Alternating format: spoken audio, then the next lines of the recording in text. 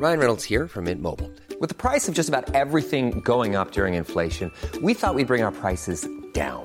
So to help us, we brought in a reverse auctioneer, which is apparently a thing. Mint Mobile Unlimited Premium Wireless. How to get 30, 30, bit to get 30, bit to get 20, 20, 20, bit to get 20, 20, bit to get 15, 15, 15, 15, just $15 a month? Sold! Give it a try at mintmobile.com/switch. $45 up front for 3 months plus taxes and fees. Promo rate for new customers for limited time. Unlimited more than 40 gigabytes per month. Slows full terms at mintmobile.com. Hey there, it's Michelle Norris. I'm host of a podcast called Your Mama's Kitchen. When I travel, I'm usually looking for a way to find a taste of home when I'm not at home. And one of the things I love to do when I am at home is entertain. And Airbnb allows me to do that. When I was in California recently, I rented a house that had a great kitchen. And when we were sitting around the table, we're all thinking, we're in someone else's house. Someone could be in all of our homes as well. If you have a home, but you're not always at home, you have an Airbnb. Your home might be worth more than you think. Find out how much at airbnb.com/host. This message comes from BOF sponsor eBay.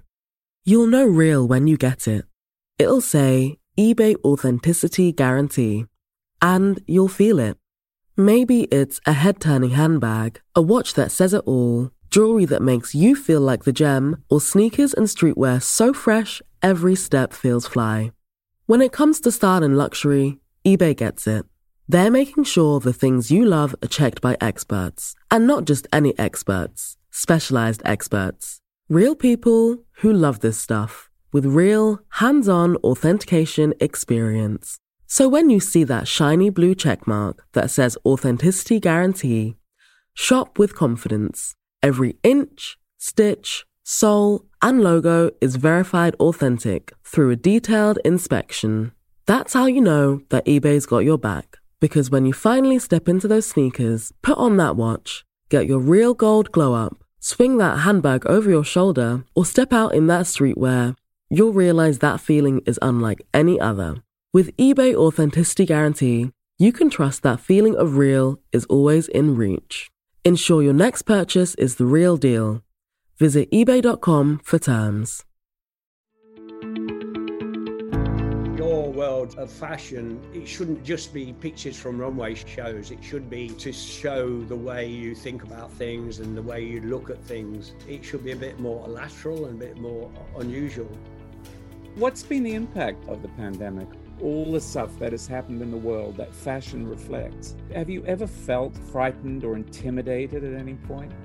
Never, because I've got a beautiful lady at home and we've never gone like a rocket as a company. We've always been within our means. We've never overdone it. Hi, this is Imran Ahmed, founder and CEO of the Business of Fashion, and welcome to the BOF podcast. There are very few fashion businesses, let alone an independent fashion business, that makes it to the 50-year mark in fashion. But Paul Smith is one of the rare designers to have done so. He opened his first shop in Nottingham 50 years ago and now has more than 200 stores worldwide. In the latest episode of the BOF podcast, Paul Smith speaks with BOF's editor-at-large Tim Blanks about the last 5 decades in fashion, his latest book, and how the current moment is prompting a return to craft. Here's Paul Smith, Inside Fashion. Hello, good afternoon. Welcome to BOF Live. Today our guest is Sir Paul Smith, who is incredibly, to me, celebrating his 50th year in business, which is just stunning. And I mean, that achievement in this industry is obviously massive. And I'm looking at Paul sitting there and I'm thinking that does look like 50 years piled up behind him. Yeah. It's only 20 years. It's only 20 years, Tim. But I've got a big warehouse in the north of England that's got the other 30 years in it, of which there are many lovely clothes from the past. I mean, some of those early collections, sadly, I couldn't afford to keep. You know, I sell the last sample just to get some income. But I've got quite a lot of the old clothes, but not all the way back, you know. And that archive, that kind of archive, I mean, there really aren't very many designers who could lay claim to something like that. What's your intention for it? I mean, at the moment, we've just employed about a year ago somebody called an archivist, and she went to the archive and she said, "This is not an archive. This is a room with lots of stuff." And immediately got told off, because it's not just clothes. There's, Face magazines from the beginning, Arena, Domus magazines, furniture, a lot of the lovely things that are in the warehouse with the archive, hopefully can be a contributor to the Paul Smith's Foundation, which is what we're launching today. And, there's a lot of information about a lot of the old fashion shows, press articles, graphic design. So eventually, when we completely understand what the foundation will be exactly about, at the moment, it's just information for young people, but hopefully there'll be some of the archive will be used in a good way. Do you imagine it being digitized? I mean, obviously, when people are talking about legacy for the future, it needs to be easily accessed now, and that means digitalizing archives. A lot of so almost all the fashion shows are digitalized now, available online anyway. And then slowly some of the press and some of the old lookbooks and things, which actually are it's not really to do with the legacy. It's just to do with documentation of interesting stuff, really. And hopefully people, might be interested in them, hopefully. Well, it's a time capsule, 50 years of fashion, 50 years of, I mean, you have dressed the good and the great. You've been part of the Renaissance of British fashion, and you've seen it rise and fall and rise and fall. It was a very interesting time to start, it's 1970, a very exciting time to start, because we just come out of the 60s, which, was so full of energy and new ideas. I think, based on the horror of war, which had, probably we were the second or third generation after the depression of war. And I think, as with the Stones, the Beatles, and what was happening in San Francisco, Haight-Ashbury, the hippies, the amazing graphic designers like Alan Aldrich, who did worked with the Beatles and the Elton John. So it was a time when you sort of could you almost sort of were looking around to see, can I get away with this? But you could. And people like Vivian and, and then eventually later on the punks and the new romantics, and self-expression through how you looked, what you did, but not political and not violent. It was very interesting that now a lot of expression of the youth are those two things, political or violent. And it was just, we just looked silly a lot of the time. And it didn't really matter, velvet trousers, velvet, the famous story about me making Jimmy Page's velvet trousers, when I was 18 years of age, the main guy from Led Zeppelin. So please tell us how small his waist was, because my throat still closes when you tell me that. It was what, 24-inch oh my waist. God. And the bottoms of the trousers were 28-inch. So it was like, whoop. Every time I see Jimmy Page, I try to imagine him with a 24-inch waist. I mean, that makes... He's not much bigger now, to be honest. We're still in contact, and he's not much bigger now. He's still pretty skinny guy, but 24 is very, very small. We have a bespoke service, at our shop, and we make a lot of clothes for sports people. Most of their thighs are bigger than Jimmy's waist, Yeah. I mean, the man who could make Kate Moss look like divine, that's pretty extraordinary. But now, you mentioned cycling before you froze there. And of course, your story begins with a bike crash, doesn't it? That's right. Yeah. From 11 till 18, my dream was to be a professional, racing cyclist, which sadly I would never have achieved because I wasn't that good. But that was my dream. You could probably see some bikes in the back here. So I'm very, oh yes, I see them. Yeah. Yeah. I'm very connected still to the world of cycling, and that big pile of jerseys are all cycle jerseys from, pretty special bike riders around the world. But I had a crash at 18 and I ended up in hospital for 3 months, and that, as they say, was the start of my interest in something called creativity and design, completely by chance. 2 of the other patients in the hospital came out at the same time as me, and one of them said, let's keep in touch. And we did, and they chose a pub in my hometown of Nottingham, England, called the Bell Inn, which is by chance where all the art students went. And then suddenly I was meeting architects, graphic designers, photographers, fine artists, and fashion designers. And they would talk about pop art and the Bauhaus. I thought the Bauhaus was a housing estate near Nottingham, but it was just these new words I'd never heard of, Vasily Kandinsky, and it was amazing. It was just wonderful. And so I just ended up working for a girl that was opening a clothes shop. And then after 6 years, I met Pauline, my girlfriend then and my wife now, who was teaching a couple of days a week in the art school, as it was called then, in Nottingham. She was ex-Royal College of Art, studied couture, fashion. And then she came to live with me, and she taught me everything I know on the kitchen table at home, which is wonderful because her training was couture. It was very much about making things beautifully, understanding how to construct clothes, the importance of cut, shape, how to cut a batten, sometimes fabrics cut on the cross, on the bias. So that was the start, really. I mean, if I hadn't have had that bike crash, I'm not quite sure what I'd been doing. I certainly wouldn't be talking to you now, that's for sure. My dad was an amateur photographer, so I might have ended up taking pictures, maybe. But do you believe in destiny?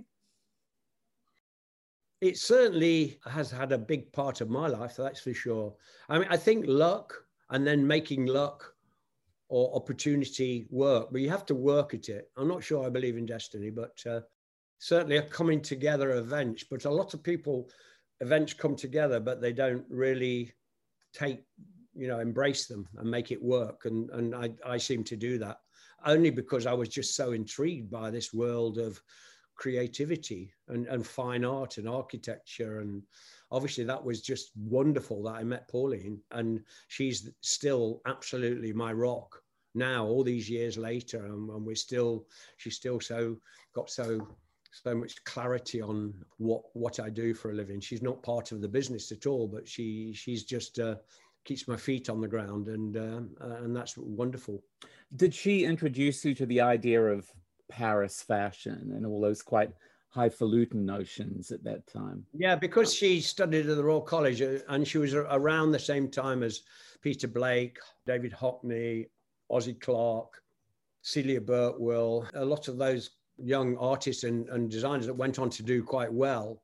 It sounds a funny thing to say, but London was really exciting because it was, as we said earlier, it was just this brand new look over your shoulder. I can paint the house pink. I can do this. I can wear a short skirt. I can do very, amazing things. So she brought to me all that energy from London, came to live with me in Nottingham, which she was, well done her, because she really missed London. And eventually, of course, we came to live in London. But she was the one that introduced me. She used to take me to the couture shows in Paris with a couple of the students from the college. And we went to, we used to get tickets from the Chambre Syndicale, and we went to the couture shows in Paris when they were in just the house of the designer with like 20 people in the audience. We saw Saint Laurent's very first collection with the smoking, when the girl opened the top and she just had a see-through top on, and there was in the audience. So it was just so outrageous that A, she was bare-breasted, B, she was wearing a trouser suit in couture, which was the famous smoking that then Helmut Newton photographed. And I'm not sure whether you know, but Pauline had the very last couture smoking that Yves ever made. He very kindly remade the one from the year we met, from 1967. And that was wonderful, amazing. And so going through all those church shows with Chanel sitting on the stairs, or Patu and Balmain, you know, full circle skirts, Balenciaga doing the draping. I mean, it was just a real education, you know, it was wonderful. I mean, incredible, from a guy who wanted to be a cyclist, like a champion cyclist. Unbelievable. It just feels to me like there was always something in you that especially to be drawn to such an extraordinary world that was so alien to Birmingham and everything else. Yeah. I mean, were you part of a gang at that point? Did you feel that you were part of a new wave? I definitely did. Once I met the young people from the art school, then the energy was so wonderful and lovely and special, and it was so you felt like you could do anything. And of course, in music, there was amazing things happening in music around that time. I mean, I get all my dates muddled up, but as you know, Pink Floyd, Zeppelin, and then later on Talking Heads, and then later on Bowie, and and all people I've worked with and know, and so there was this wonderful energy, and you did feel like you could do anything, but you couldn't, because you needed cash. You needed to earn a living. So tomorrow, 9th of April 1970, 50 years ago, I opened my 3 meters by 3 meters shop, which actually was a room down an alleyway, and I called it a shop. And that was the start, really. And what was rather sad this week, not rather sad, very sad this week, was Kenzo passed away this week. And in my little shop in the 1971, 72, I sold a little bit of Paul Smith clothes made by Pauline, some Levi's, some Anello and David boots, which are the boots that the Beatles wore. And Kenzo, I was the first customer in Britain for Kenzo. I bought about 6 pieces and Sonia Rykiel. So I had Sonia Rykiel, either Margaret Howell or Georgina Howell, her sister, Sonia Rykiel, Kenzo, some Levi's, some Paul Smith. And that was the first the little shop. And that would that have been Jungle Jap? Would that have been when Kenzo was doing Jungle Jap? It was when his first shop. No, it was before Jungle. It was Kenzo. His little shop was in Passage Choiseul, which is a narrow little passage in Paris. And to go into his tiny shop, you had to walk through a wardrobe door. It was so wonderful and beautiful. So that was amazing. You're just about to release this book, Paul Smith in 50 Objects. I've got it here. Oh, you've got it? Now, this is an advert, everybody. Yeah. No, I know you were friends with David Bowie, and I know he was working on a book like that, and it never came out. I would love to have seen that. Tell me about these 50 objects. How is that one per year? How do you define your career in 50 objects? It was edited by Tony Chambers, a guy called Tony Chambers, and he said, your world of fashion is not really, it shouldn't just be pictures from runway shows. It should be, to show the way you think about things and the way you look at things. And so instead of just it being a coffee table book with just pictures of clothes in, it should be a bit more lateral and a bit more unusual. And so he said, please just choose 50 things. I mean, presumably that was to do with the 50 years, but he never said that. And so I very quickly chose 50 things. And I say very quickly intentionally because I wanted it to be very spontaneous. So the first thing I chose was a camera, for instance. And it's a camera that my dad bought me when I was 11. And it was really the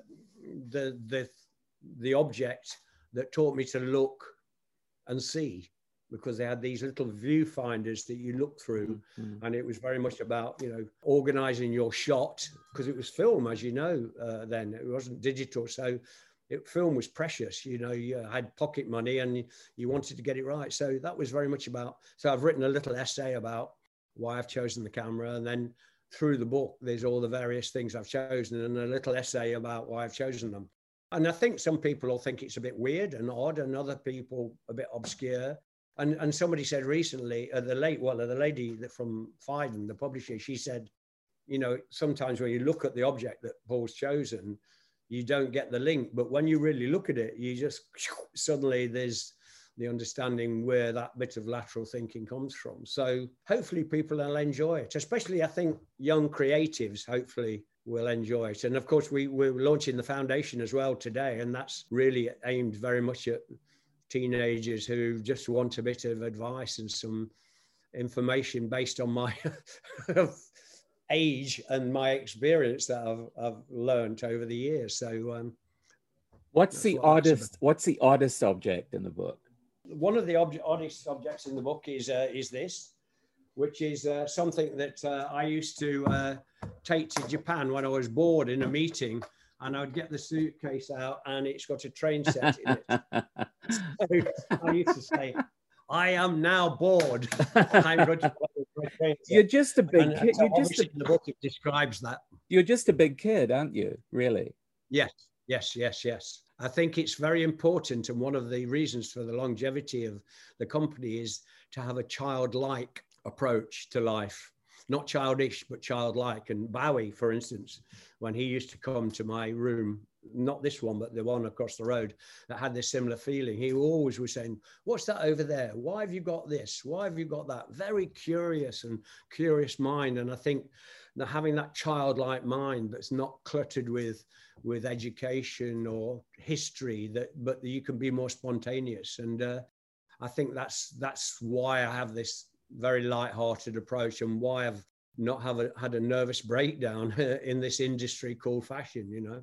You mentioned young creatives, and one thing you've done recently is you've opened up Paul Smith to young creatives to interpret it the way they see it. And it's very interesting to see what a blank slate it is for people, you know, when they approach it. Why do you think that is? I think, I mean, for Pauline has managed to keep my feet on the ground. And so I'm a very open person, and very often here in this building, not sadly this year, but, you know, we have visitors from the art center in Pasadena. We have from the school in Rutland called the Oakham School in London, 15-year-olds. Often the building is full of students and young people coming around and enjoying the building and seeing the process of silkscreen printing or designing textiles. And so I think that openness, and nearly everything in this room is a gift from people, you know, from including the bikes and the racing jerseys. So I think that clean slate is just the fact that there's just an openness that you feel you can approach us and we'll help out.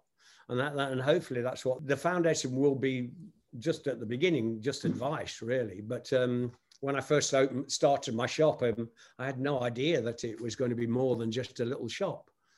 We had no plan ever. Often people say, what was your turning point, or what was your special moment? And there was never been one. I mean, it's just started like this and just gradually grew. And but you know, it's interesting because that store on Floral Street, when I think about what drew me to it originally, at the various times that I've lived in London and always ended up there, was the mix of stuff. It was the first shop that I've ever been to that felt curated in a way, that you had the clothes, you had books, you had objects, you had all these different things. Before there was Corso Como in Milan, before there was Colette in Paris, there was Paul Smith on Floral Street. So incidentally, both those shops that you cite, Colette and Carla Saxani, have both cited my shop in Floral Street.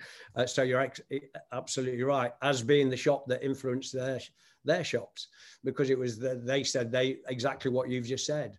And many people said that it was so interesting that, you know, you go into a Paul Smith shop in Paris.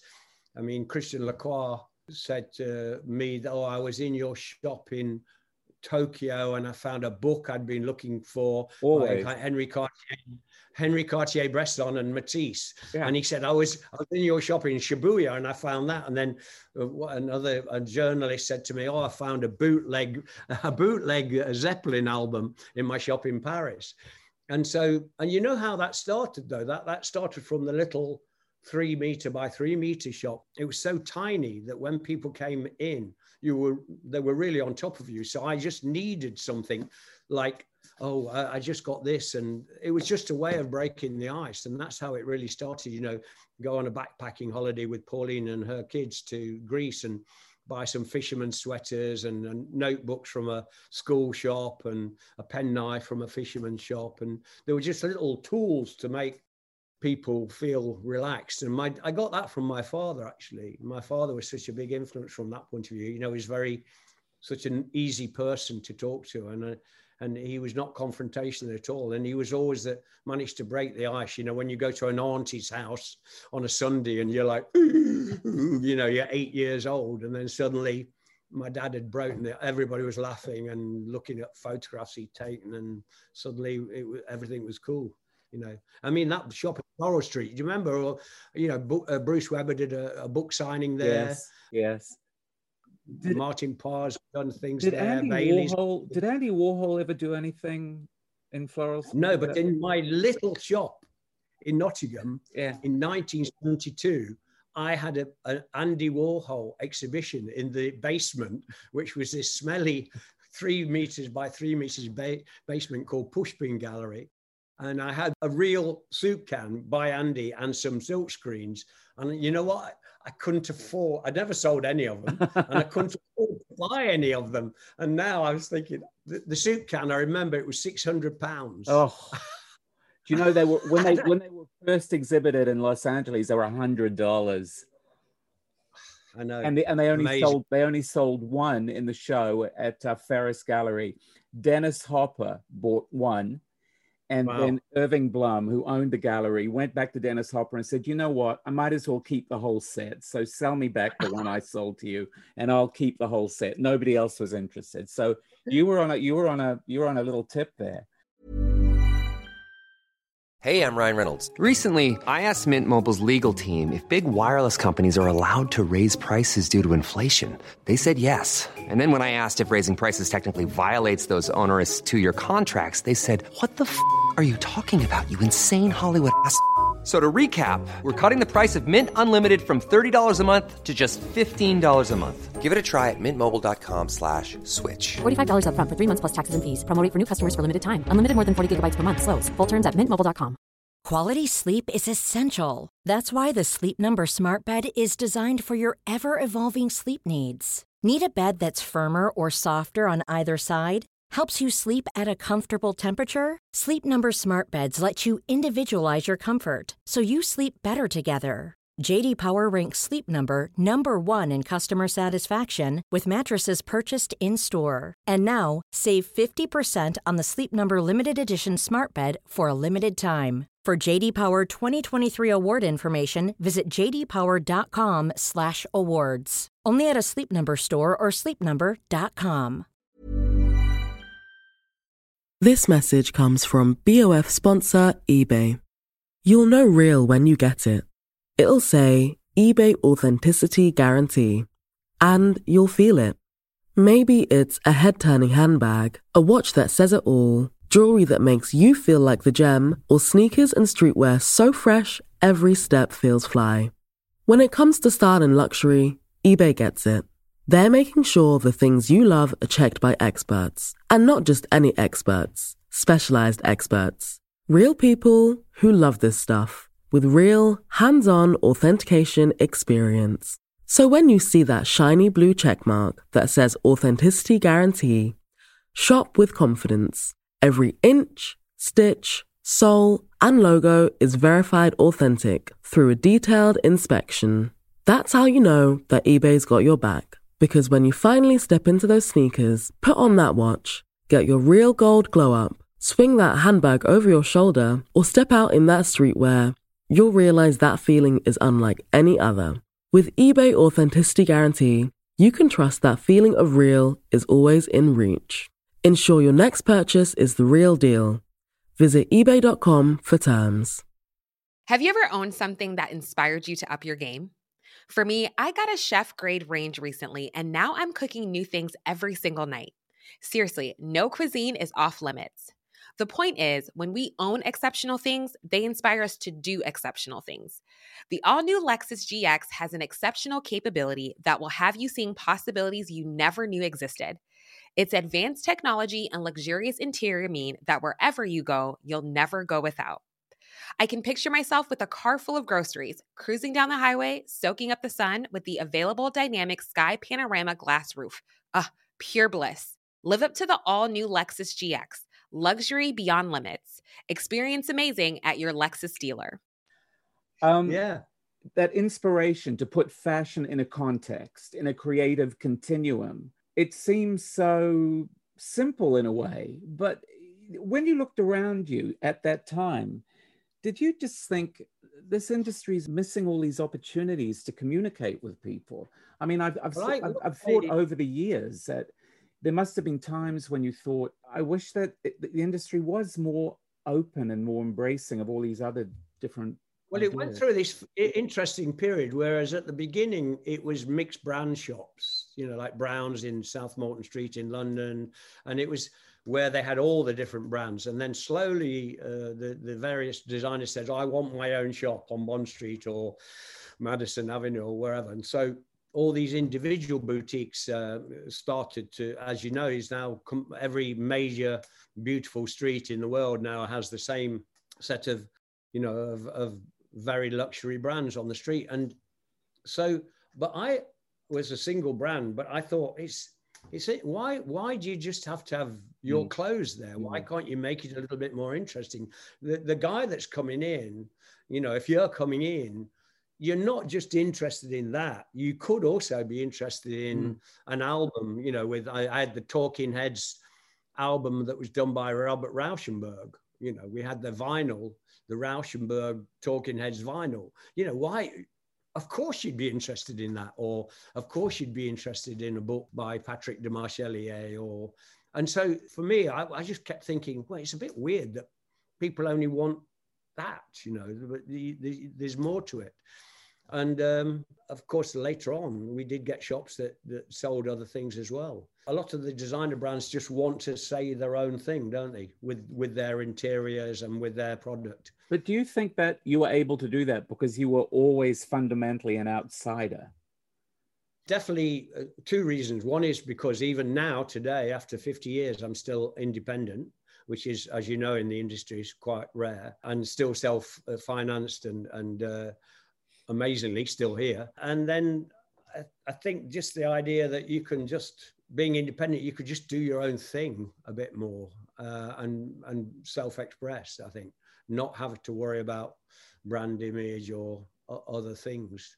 I don't think I answered the question fully. I lost my plot halfway through. So sorry if it wasn't quite right. No, because I think it does come back to this idea about what your biggest contribution was. I mean, I asked if you felt you'd always been an outsider. Oh, that's right. Yeah, an outsider. But what do you feel? Do you feel that's been your biggest contribution to kind of emphasize the value of independence that you've been able to do? That would be. I think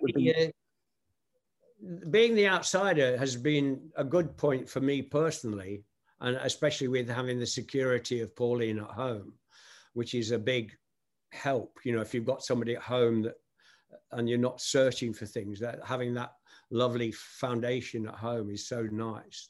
And being the outsider is a good thing emotionally, but quite difficult sometimes in the world we live in, because so much of it is what is expected of you, or you are this brand which promotes in a certain way and has a certain designer who's maybe well known, and you do things in a certain way. So it's very much about how people perceive you. I remember when I first, I've got quite a nice business in Japan with over 200 shops in Japan. And when I first went there in 82, there was, I hardly spoke English at all, but I remember them saying, I won't do the accent, but can you please tell us, what is your brand? Is your brand Ivy League brand? Is your brand DC brand? Which I had no idea what that meant, but apparently it means designer collective brands. And I said, I have no idea what it is. It's just, I just do. And that's how the overused phrase classic with a twist came about, because I didn't know what to say. So I just say, well, it's classic, but it's got the twist. And, you know, you look inside and you've got, you know, a bright coloured lining or a coloured buttonhole, which, as you know, is completely been imitated massively around the world. And then eventually doing photographic print, which I'm told I was the pioneer of, you know, photographs onto fabric. And so never being able to be in a box is joyful for me, but sometimes difficult from being taken seriously, you know, by a big department store or by a magazine or something. But, you know, it's never held me back. And I personally love it.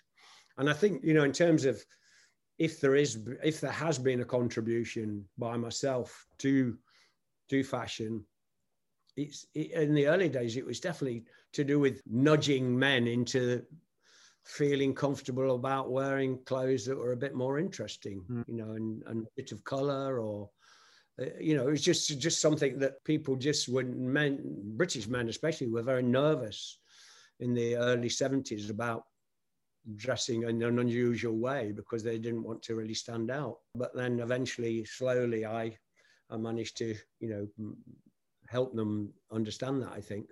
It must have been incredibly gratifying to be so accepted in Japan, which is just about the most aesthetic, ooh, my lisp, aesthetic culture in the world. And for them to embrace you so totally. Yeah, it's been so humbling. It's just been, you know, I've been about 100 times to Japan, and it's just fantastic. I should be there right now, and obviously this year I can't. This is the first time I've not been since 1982, and it's just wonderful. And I mean, and I think one of the reasons why I did okay there, and we talked about destiny and luck, so many designers were invited to Japan, but in my opinion didn't take it seriously, and were always nervous about the jet lag, you know, demanding lots of things. And I just went thinking, this is a really interesting place to be invited to. And I was just interested in the culture, the food, traveling around, and slowly almost, you know, just was there because I used to go 4 times a year, and I, you know, designed the shops, they'd never done, my people that I licensed with were completely the wrong people. And that was perfect, because if they'd been the so-called right people, there would have been a young group of people saying, oh, in Japan, we do it like this. In Japan, we do it like this. And I would have had a success for 3 years and then probably gone down, of which many designers did. Because my guys didn't know, they were very old-fashioned, based in Osaka. I just said, eventually, in a couple of years, we should open a shop. We should try and get something called editorial in a magazine. They said, what is editorial in a magazine? So, you know, it was very much about hand to mouth, but worked really, really well. This has always been fascinating that the Japanese embraced you and Vivienne Westwood. And it makes sense to me that you were kind of emblematic of maybe English eccentricity or something, that it spoke to them, and it spoke to the Japanese in some common way, but also as something seductively alien.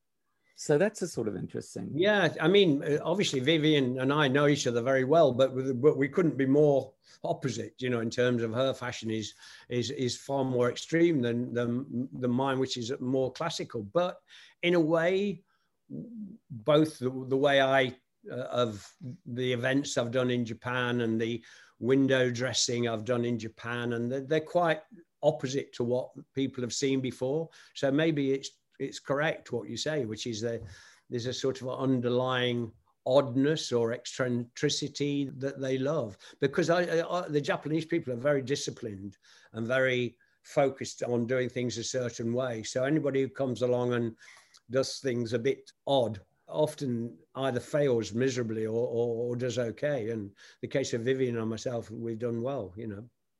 How are you going to communicate all of this through the foundation? How are you going to encapsulate all this experience in a sort of inspirational and instructional way for the people who want to follow in your footsteps? Yeah, I think the thing with the foundation is it's literally the beginning. And so, as I said earlier, when I started my first little shop, I just thought it was just going to be a little shop. And Pauline and I never, ever thought we would sell our clothes to another shop or have a shop in London. We just never had that in our heads. It was just a way of earning a nice living. And Monday, Tuesday, Wednesday, Thursday, because the shop was only open 2 days, I just did other things and learnt my trade that way. And so with the foundation, I think it's really back to that little square room almost. So the first thing we've done is that people can go to the foundation website and they can look in about, advice on various subjects. And then hopefully we'll give them advice either in a written form or eventually we can answer them. Now, that's not going to suddenly get them a job or do anything. All we're hoping is to start to demystify the industry so that they at least know which route to possibly consider. And it doesn't mean fashion, just fashion. It could be a graphic designer or somebody who's starting a restaurant or their own business. So, because the tips on the website could be valuable to anybody, to anybody. And they're just little things that I've learned over the years. And then I think slowly we'll realize that's really good, but we need to maybe have a bit more content, and then slowly we'll grow it. But we're not in a hurry. It's today's the first day, so it's just helping the next generation. Really, that's what I want. Do you feel a bit like Gandalf at this point? Like you're sort of dispensing the wisdom of the ages? Well, not quite like him, but Gandalf. Yeah. I mean, I've always done what I'm doing on the foundation website. I mean, I've always done it anyway. And as I said, we had so many people in this room from colleges and schools around the world. So it's an extension of what I've always done. And then I've been just putting a bit of money on one side from the company into this thing called a foundation. So it's got a little bit of funds, not a lot. But I didn't really want to do, it's a bit like the book. I didn't want to do a fashion book. And I don't really want to do a foundation that just says, here's a large amount of money, you win a prize, or here's a month in Paris and go and work for somebody. I just wanted it to be a bit more slow and gentle and a bit more thought-provoking. And I hope that's what it will be. We'll see anyway. It's started today, and I think we had a few visitors, so that's good. And a few more after this, I hope. So this is, the wisdom of aging is something that fascinates, that is part of the best thing about, one of the best things about getting older is that you acquire all this information from lived experience, and that's awfully seductive and convincing or whatever when you're passing it on. But how do you feel about aging? Because as we established, you're very playful. Yep. And, it would be instructive for me to know how you... What's interesting for me is in this year, which is the 50th anniversary year, I'd always, even though we've had the sadness of the virus, I'd always planned to reassess my company this year and be brave enough, even though we're successful, be brave enough to reassess the company and look at some of my lovely young staff that I think I could elevate. And so I've been, and a lot of bosses are not very good at that, because they think I'm the boss and I've always done it this way. And so around this table where I'm sitting now, in the last week or two, when we've been able to come back into work, is that it's fascinating sitting with my 24 to 32-year-olds, and my experience sometimes is helpful, and sometimes their youthfulness and some experience is better than mine. So working out how longevity and experience can be balanced out with a new way of thinking, new way of communicating with people. And one or two things I commented on that they'd done, and then they justified it by saying whatever they said. And I think, you're right. You're absolutely right. So what's fantastic and so exciting is I can give all my experience, but they can give the youthful slant on it. So in theory, the next few years should be so exciting because it's got the solid grounding of an independent company with this lovely team of energy, which amazing. I still have two somehow. I don't know quite how, but yeah. What's been the impact of the pandemic on your business, on your creativity? Has it, limitations inspire people. Yeah. And what I've seen over the last few weeks, sort of virtual fashion weeks, is actually, I think, the best of it has been really inspiring. Yes, I think when you're in these difficult situations, the exciting thing is that you have to start surviving, or in some cases, and thinking about things in a very different way. And as a company that's always had more of this lateral approach anyway, it's been very exciting. Luckily, just as lockdown happened, we are very strict with what we call our critical path of when we're designing the collection, and we're already started work on spring 22. So when lockdown happened, we had the bones of the collection. So they all went to their houses with the knitwear girl with the little bits of knitwear, and the print guys with some ideas and some books I'd loaned them for ideas. And so I think the practical thing it's done for a lot of companies is made them have smaller collections. And then that whole big debate that was started with Mr. Armani, I think you'd know better than me actually, Tim, is about realigning the seasons and maybe having less collections, delivering clothes at a time that's a bit more sensible rather than overcoats in June, having more seasonless fabrics because of the global warming. So there's been a lot of things that have been started because people had more time on their hands to think about them and more time to actually sit down and write a letter and express their feelings. And I think that's been really, really great. And I just think the whole question of fashion shows, who knows whether, the fashion show as we knew it, the fashion show at all, digital, small presentations. And, my first fashion show was in 1978.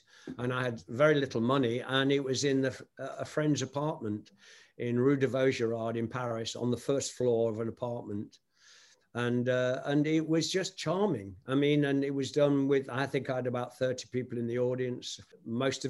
Some of the models were models, but some were friends. All the helpers were mates, and I just have that in my head, and I just think, how special was that? The fact that when the little show was over, we all just sat and chatted and had a drink, and it was just lovely. It was like, I work in my store on a Saturday in Mayfair, and it's just so lovely. Not now because there's sadly very few people visiting from London, but not on a normal Saturday, you get people from Germany, Greece, America, China, and have a good chat. And it's how I started, with the little shop and communication through down to earthness. But, confronting this situation, which is so, nobody could have anticipated this.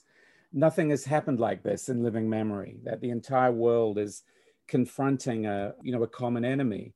We always thought that the only thing that would unite humanity would be an alien invasion. It would be the only thing that would actually stress the entire planet out. But now there's this thing that unites everybody everywhere. Do you ever feel fear? Did you ever feel fear? Have you ever felt fear in the face of anything that life has thrown your way, when you seem so playful and optimistic, and yet you have been through so many ups and downs over the course of the 50 years, just all the stuff that has happened in the world that fashion reflects. Have you ever felt frightened or intimidated at any point?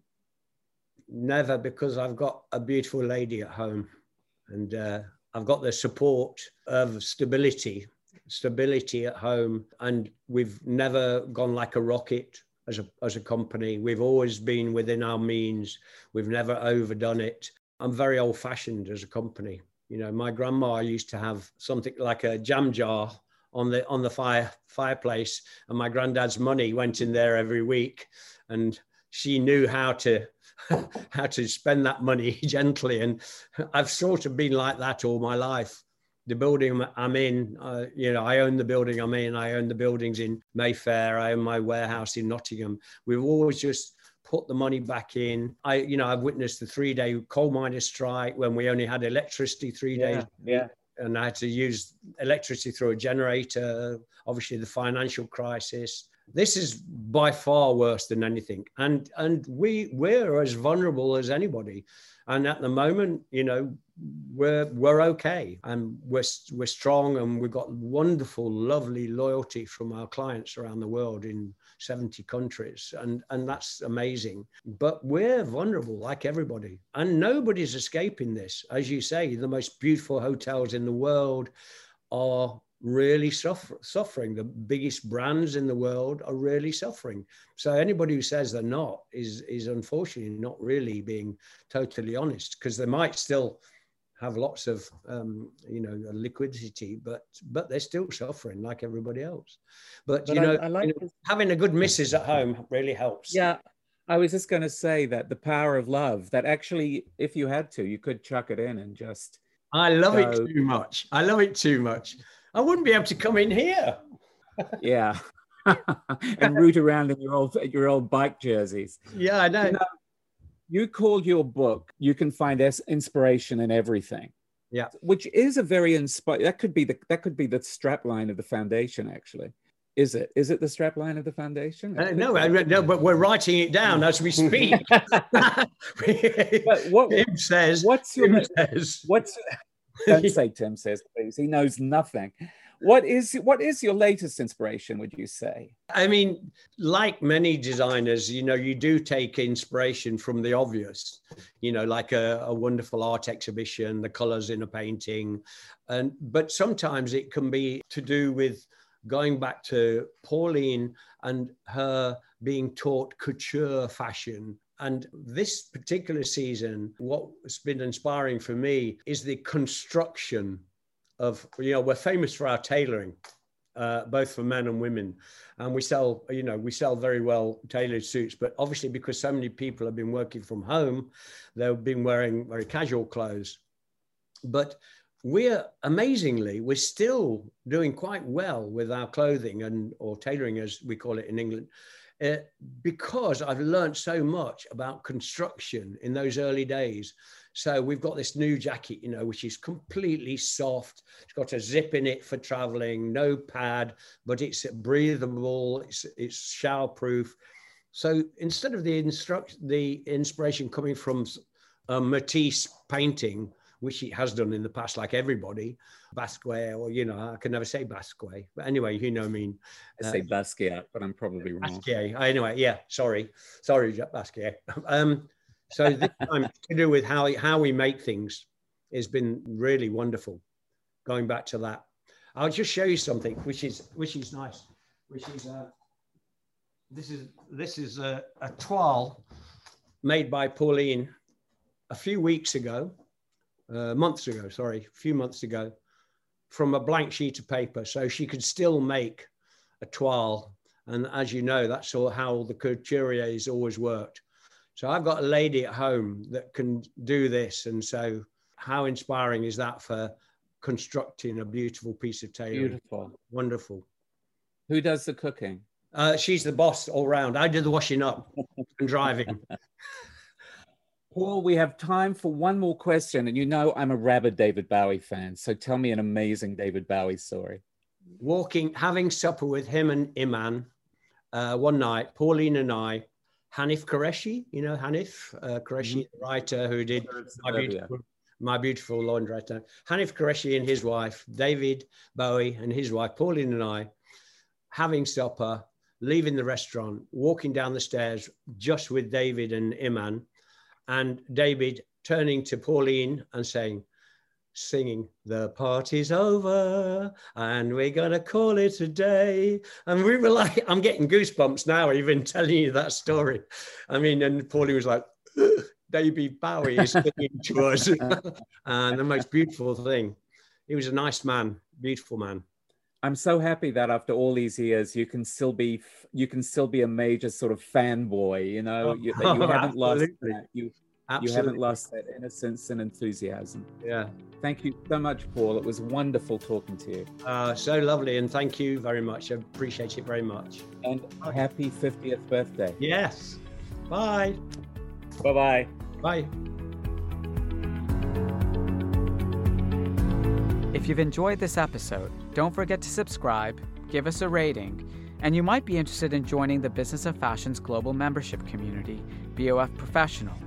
Our members receive exclusive deep dive analysis, regular email briefings, as well as unlimited access to our archive of over 10,000 articles, our new iPhone app, and all of the online courses and learning materials from BOF Education.